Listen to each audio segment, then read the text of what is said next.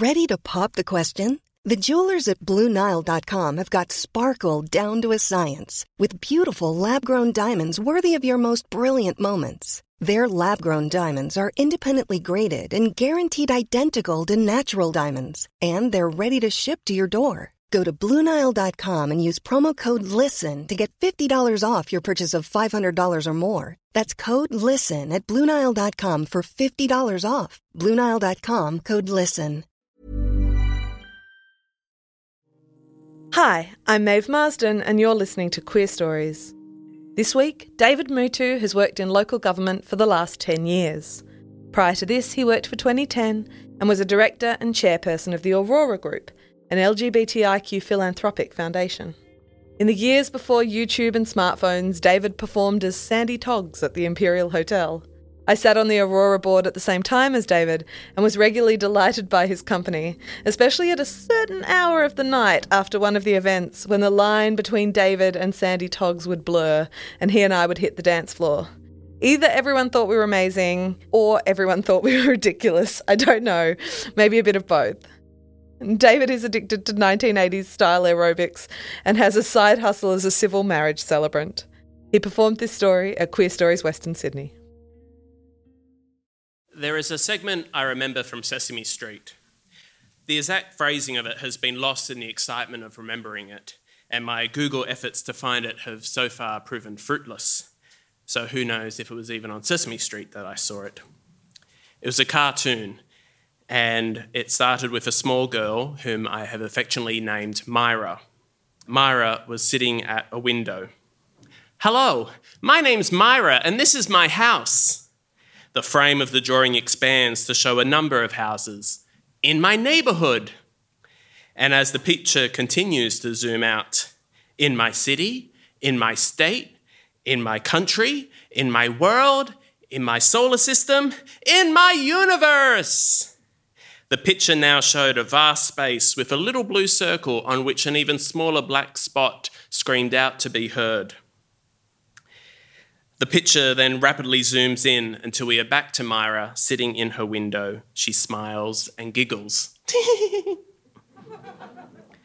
Each frame had something identifiable: an iconic house, the recognisable shape of a state, an American flag, all symbols that Myra, or anyone who shared her place, could recognise. When writing my address, I would follow Myra's lead.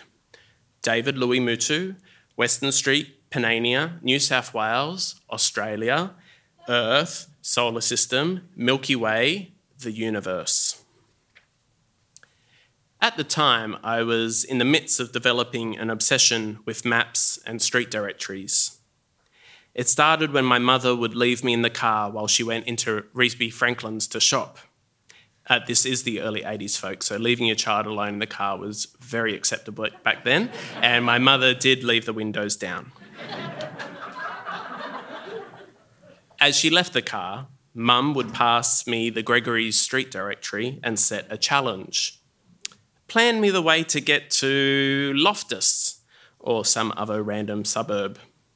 I would study the maps and have a route prepared for when she returned, maybe with an alternative planned in case of traffic. There was so much to love about a Gregory's. Solid lines of roads on a background of soft pink. I could follow the thin red line of a suburb boundary, challenge myself to find the red star of a police station or the fleur-de-lis of a scout hall. And when I needed a break from all the colour, I could turn to the front indexes and look up a postcode, or search for the most popular street name in each letter: Albert, Baronia, Church, and David just pipping Douglas.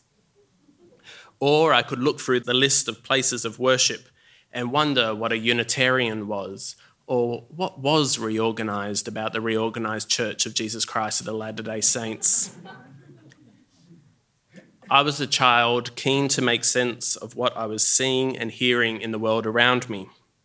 For example, it seemed that every time we would drive towards the city, my mum would turn into busy Canterbury Road and say with a sigh, "Oh, it's peak hour." I would be staring out the window, and each time Mum said this, We were outside a butcher that had a cow on its awning sign. So, to my little ears and brain, my mum was saying, "Oh, it's pea cow." I couldn't work out what was so disappointing about that butcher, and it took me a very long time to unlearn the association.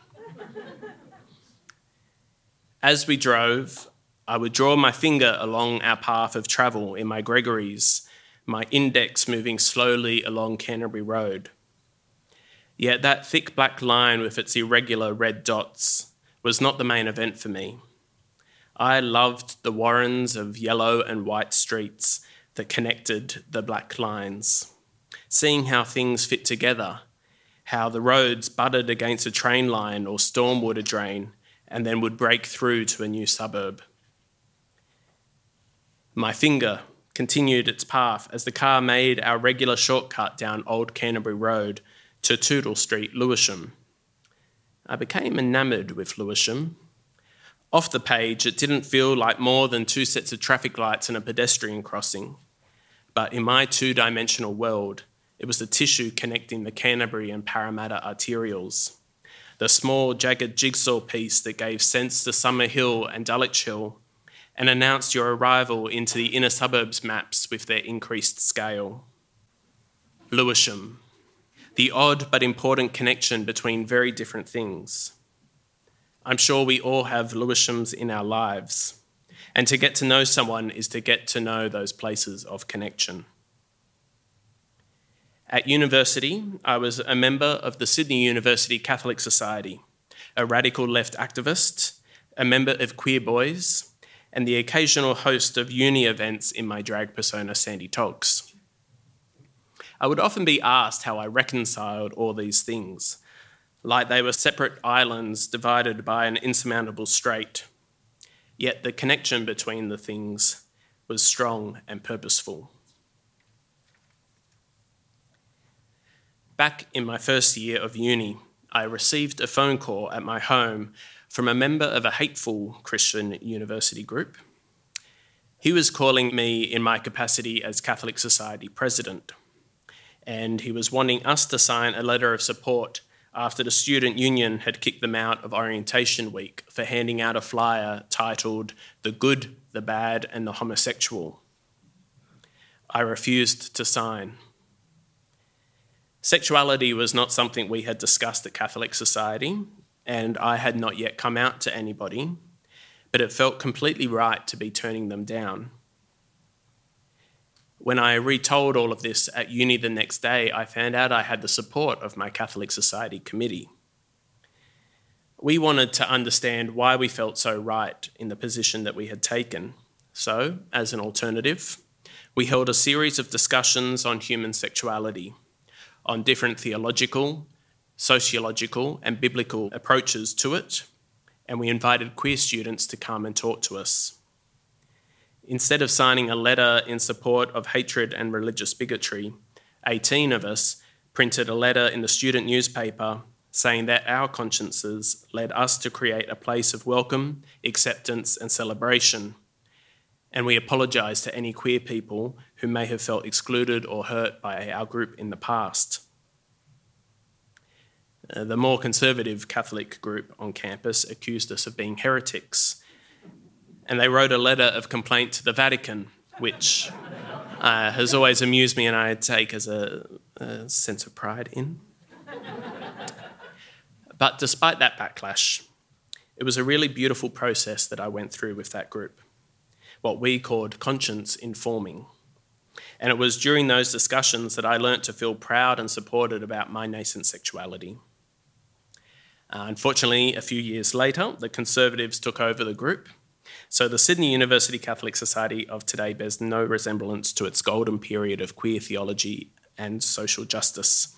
This story is not a recommendation. I do grieve for the loss of that group of people in my life, for the loss of that place in which I was welcomed, accepted, and celebrated for all that was same and different about me.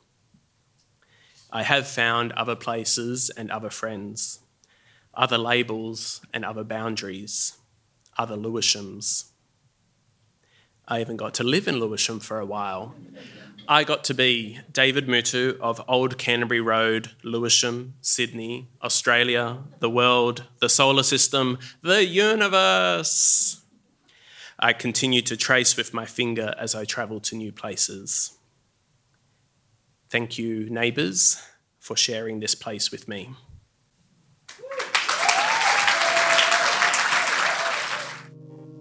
Thanks for listening. Please rate, review and subscribe to the podcast. And if you enjoy Queer Stories, please consider supporting the project for as little as $1 per month on Patreon. The link is in the episode description.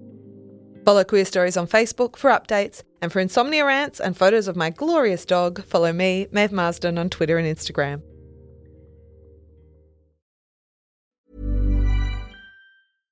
Imagine the softest sheets you've ever felt. Now imagine them getting even softer over time. That's what you'll feel with Boll & Branch's organic cotton sheets. In a recent customer survey, 96% replied that Boll & Branch sheets get softer with every wash. Start getting your best night's sleep in these sheets that get softer and softer for years to come. Try their sheets with a 30-night guarantee. Plus, get 15% off your first order at bollandbranch.com. Code BUTTERY. Exclusions apply. See site for details.